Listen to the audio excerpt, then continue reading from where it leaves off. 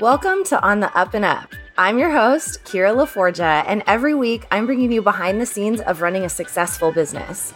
Join me while we laugh, learn, and connect on mostly HR inappropriate topics with successful founders, diverse leaders, and kick-ass employees. It's true, your HR lady may have fired your bestie or made you sign a love contract, but we also have all the hot gossip that will make you better at your job.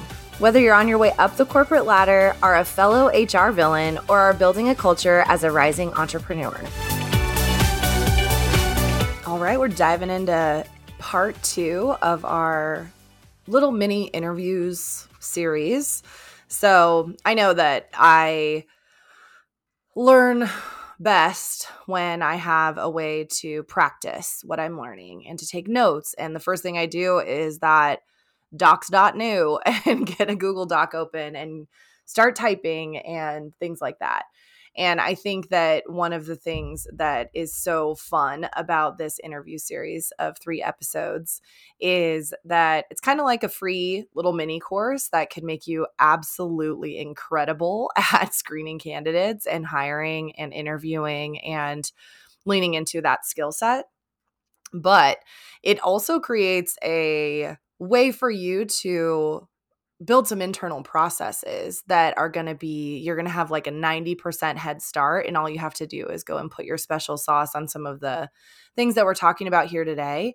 And it's going to create something within your business, within your team, that's going to be able to stand the test of time. And the reason for that is because the things that you're learning in this 3-part series are tried and true and tested, and they're also tested through the compliance lens.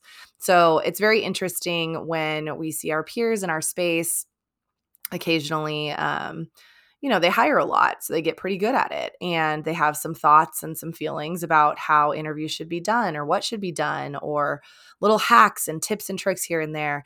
And the difference between that advice that you might see out there and something that is a little bit more, I guess, long lasting and something that you can build on and is very foundational is that we run all of our advice through a compliance lens. So even if you tell me something really small, or you ask a question, the answer is always it depends, but that doesn't get us nowhere.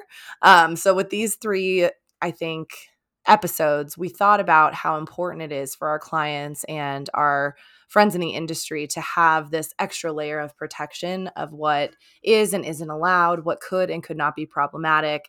And using our depth of knowledge of working with so many different types of people over the years, you're able to actually create long-lasting materials. And so if you haven't already, go download our interviewing bundle. You get 50% off with the code UAU1023. Those are going to give you, I think it's 5 or 6 different documents that are going to essentially get you to a shortcut to use the information in this 3-part series to create internal processes. Now, we're usually talking to entrepreneurs, small business owners, HR leaders, people that are in an influential position within their company. And most of the people that listen to On the Up and Up and that are in our community care a lot about the way that they do their job, and you care a lot about the people that you're hiring. But you also need to know, how do I effing do this in the first place? How do I even get this person on a call? How do I even ask them questions that are not illegal? How do I even get them to open up? What are some best practices I should keep in mind? So in this second part here, we're actually going to talk a little bit more about the quantitative side of interviewing. So in our first episode last week, or last episode, number 44, you will be able to learn about the first few steps of the 4 general steps of bringing in a new candidate. And that's after you've already posted a kick-ass job post, you have their job description done, and you know your compliance responsibilities in regards to hiring in the first place. So this is going to be a little bit more about the 3rd and 4th step of that process. And it's very data-driven, very quantitative. So for all of you people ops people out there that are like, okay, let's talk about that. How do I get, one of the questions I get a lot is, how do I quantify whether or not somebody's a good candidate? That's what we're talking about today. So that's something you're interested in. Keep listening. This will be a little bit shorter of an episode, mostly because it's really packed with lots of information. And that's why I'm telling you, go download that interviewing bundle, because a lot of this is going to give you a head start and basically be able to take what we're talking about today and turn it into a process in your company in no time. So the 4 steps, to remind you, were the checklist and screening interview, that going a little bit deeper culture fit interview. And the 3rd step is to validate. So validating everything that they've told you, validating education, checking references, making sure that they really do have the skills that they're talking about through their portfolio, or, if they're creative, a portfolio is a great way to do it, or examples, or just ways that you can validate their existence as a human person that worked in the field through LinkedIn and things like that, even social media and different things of that nature, to make sure that they're adding up as an individual. A little more surface level, you can do a background check at this point. You just have to get a release. You can do a reference check, but you just want to make sure that you're getting a release, and make sure that the things that you're asking in that process are going to be conducive to what you really need to know, and not just, checking things off of a list. So making it effective, not just making it a checklist. But today we're talking about that validation and that evaluation. So you already if they've made it to this stage, they've passed the checklist on paper.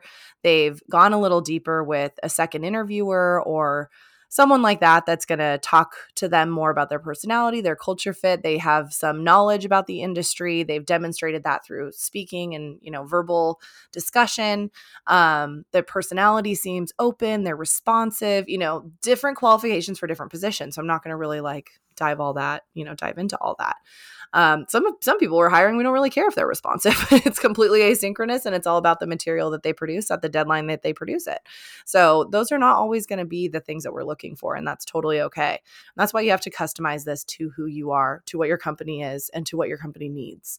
The more specific that you can get, back in the first episode, that authenticity is going to be super important. But also, I want to talk about the whole purpose of this episode, which is turning qualitative material and data that you're collecting from the interview process into quantitative materials, so that you can accurately measure your candidates against each other, but in a really thoughtful and cohesive way. And if you're able to build this process within your company, then we call that internal scalability, which means that if you're able to get all these things down on paper and how you got to the place where the quality turns into the quantitative materials, the qualities of the people are evaluated and put into a quantitative set of data, then you're going to be able to have anyone be able to interview people, and as long as they're trained, you're going to be able to have anyone that you hire as a manager be able to continue to replicate this process, making the hiring process easier so that you can scale your business easier, get what you need easier and faster, and then you can focus on getting them to an ROI more quickly. So when we're talking about this 3-part series, and we're in the second part here, we're talking about turning qualitative materials into quantitative materials so that you can make the best possible hire, make the best possible offer, and also be able to do it again and again and again. So a one-off hire is great, but true scalability within a business is going to be able to do that over and over again with limited or few and far between one-off situations where things don't work out. And when we do that, we also make it a lot more affordable to hire. So if you spend the time building out what your culture should look like, making sure that your compliance and HR is in order, and then you're also putting together materials that are going to help screen the best possible candidates to get you the most kick-ass, talented team, then that is going to reduce the cost of turnover. It's going to reduce the cost of compliance issues. It's going to reduce the cost of settlement issues. It's going to reduce a lot of costs, but most importantly, it's going to reduce the time. So the reason that it costs up to 400% of a candidate's annual salary to replace them is not because of the actual money that's coming out of the bank, although that is a big deal. Oftentimes you have to supplement with temps and higher level experts and things like that if you have to go outside your employee status or your internal team. but also because of the time. So you're not going to have somebody that is as effective as their job until a longer period of time, which is causing a bleed in your money. So while this episode is going to be kind of short and sweet, it's also really packed. So you might listen to it a couple of times in order to make sure that you're really absorbing this information. But just keep in mind that there is some really great resources out there that can help you to put things together so that you can create that internal scalability, make the time from needing to hire to a productive ROI driven employee shorter, saving you time and money, but also keeping you safe from pesky lawsuits and even frivolous lawsuits, but also sometimes some lawsuits that you might deserve just because you didn't know.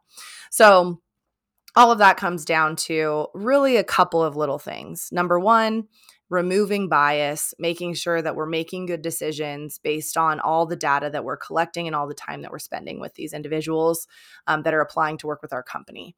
So at this stage, when we're validating, so that's that third step, we're going to be talking about potentially doing a background check, a reference check, reviewing portfolio, double checking education, checking social media, LinkedIn, asking around if they are coming from another business that you can reach out on a little bit more of a kind of like, hey, I saw that this person worked, at this company. Like, did you know them? Like, how did you have much interaction with them? Like those little things, even if they're not a reference, are okay to ask. But if anybody comes to you asking those questions, don't ever answer them because we don't ever want to get in trouble for accidentally saying something negative. But generally speaking, if people are willing to talk and it's positive, that's a great sign.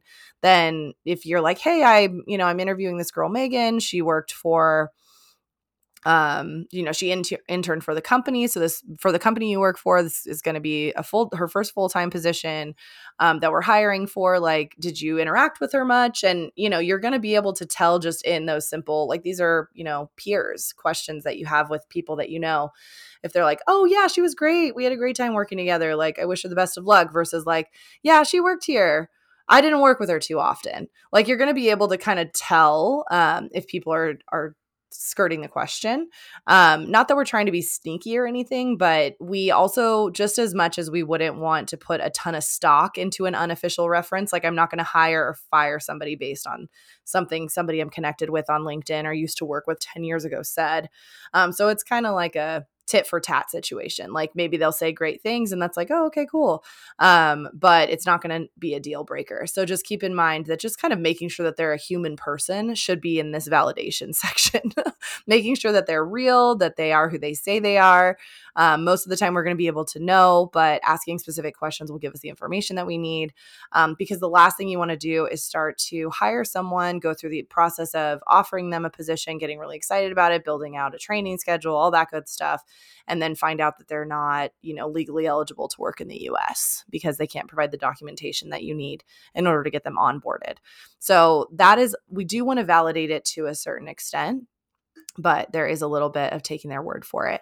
So finally, when we get to step 4, we've validated everything that we can. So all those black and white things, anything that they might answer yes or no to. And we've made sure they're a human person. They seem to have some type of LinkedIn or social media presence, maybe even some mutual connections, things like that.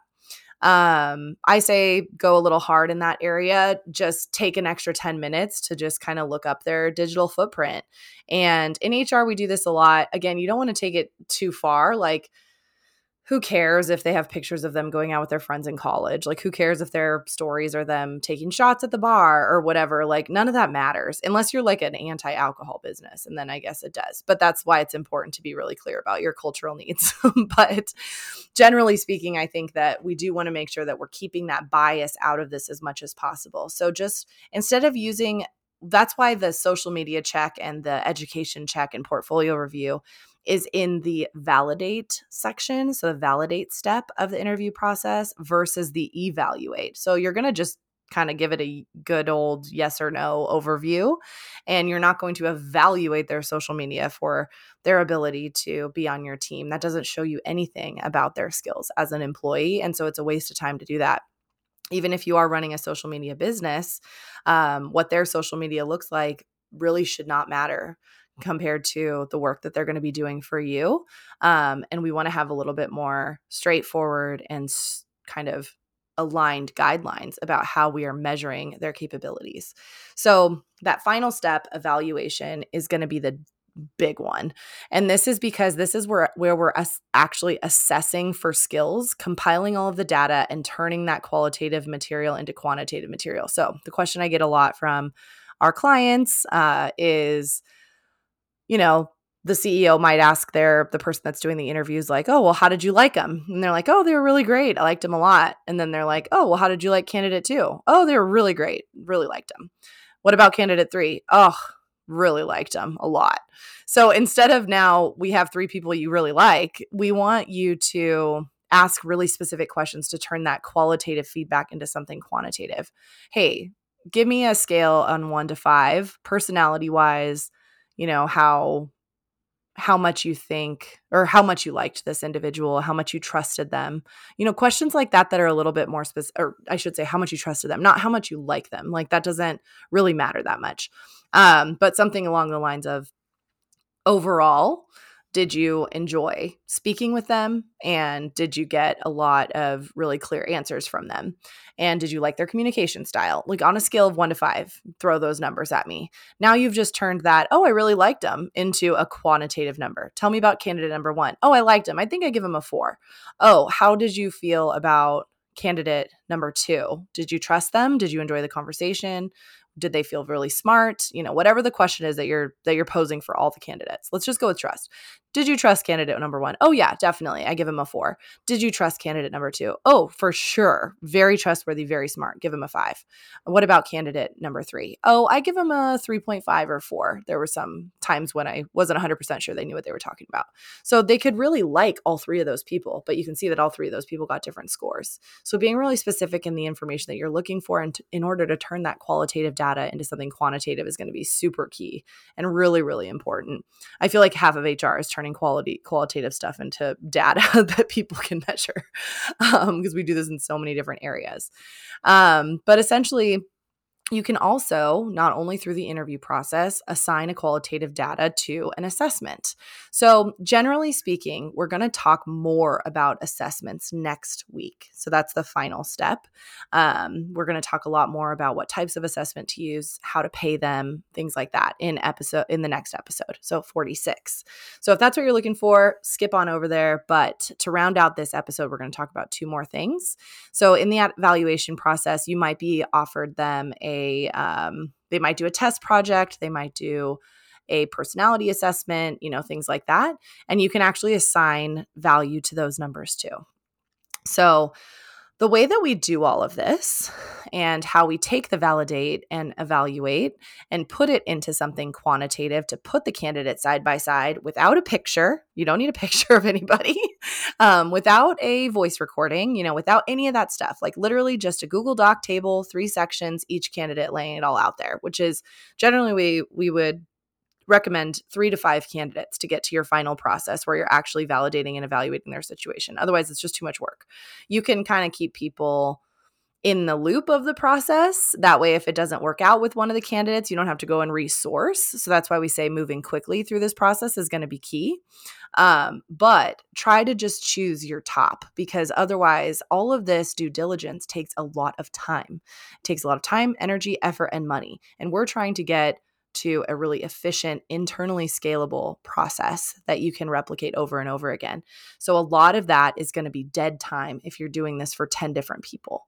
Just do 3 or 4 at the most, and make sure that you and your team can accurately decide why you're bringing those people in to the last step of the process. And the way to do that is through this rubric. So essentially what we would recommend is creating a rubric or a scoring sheet that would go over each of these individuals' sets of skills. And I think it's really fun to create these based on culture, because you can give people scores for cultural things that are going to be weighted a little bit more than others. So creating a pattern in which you can put the data side by side is going to be super key. We'll often use a hiring rubric to do that. It can be something as simple as, having, an assessment of their portfolio. So in that validate section, if they get to evaluate and you want to take another look at their previous work or a writing sample or something like that, sit down and give it give it a score. If you need it to be out of 10 because it's a little bit more nuanced. I know our copywriting clients are we've just learned a lot about how valuable copy is along the way. So maybe 5 stars isn't going to be enough. Maybe you need to do 10. But just make sure that whatever you're reviewing it on the same scale for each individual person. And then you're going to start to see the gaps and the people that are really shining and the people that are really sticking their neck out and doing a great job. And now I know this because I've made every mistake possible along the way. You can also do every single part of this right using the knowledge that you have and still not quite hit the mark with a candidate. They may surprise you. They may, end up being different than you thought, things like that. But at the end of the day, the due diligence is what is going to make you be able to show on paper that you are compliant, you're non-discriminatory, and it's going to help you to bring in the best candidate. And I think you'd be surprised when you put everything into a data format like that, how impactful it can be on the growth of your business, because making one good hire is the difference between massive growth. And I think especially when we're working with lean, small teams where we're super productive with high revenue markers, I mean, we're talking one killer hire can make you $100,000 just because you have the best person for that job that is serving your clients in the best way, that's impacting your revenue, that's impacting your return on their investment, all these types of things. So granted, that's a totally different conversation in regards to performance management and stuff like that. But creating this rubric is something that we can absolutely help you with, especially in our Set to Scale community, because it's going to take us a little bit more focus in order to put something together that really reflects your culture.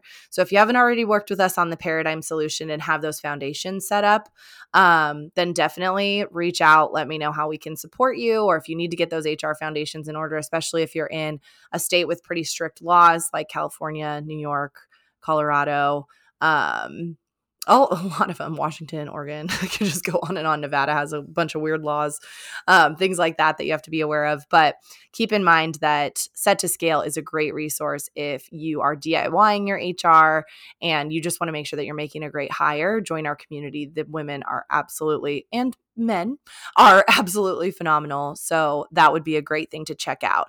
But in the meantime, make sure that you go and download that interviewing bundle. You get a 50% off code for listening to this episode, UAU1023, and you can grab that link in the show notes. And that will give you a great head start into planning an internally scalable recruiting process, reducing the time from posting a job or deciding to hire to having a employee that's literally making you money every month. Super excited to dive in next week to assessments and dive a little deeper into that evaluate section where we can talk about assessing for skills. And I'm also just so grateful that you listened to this episode and hope that you will leave us a 5-star review.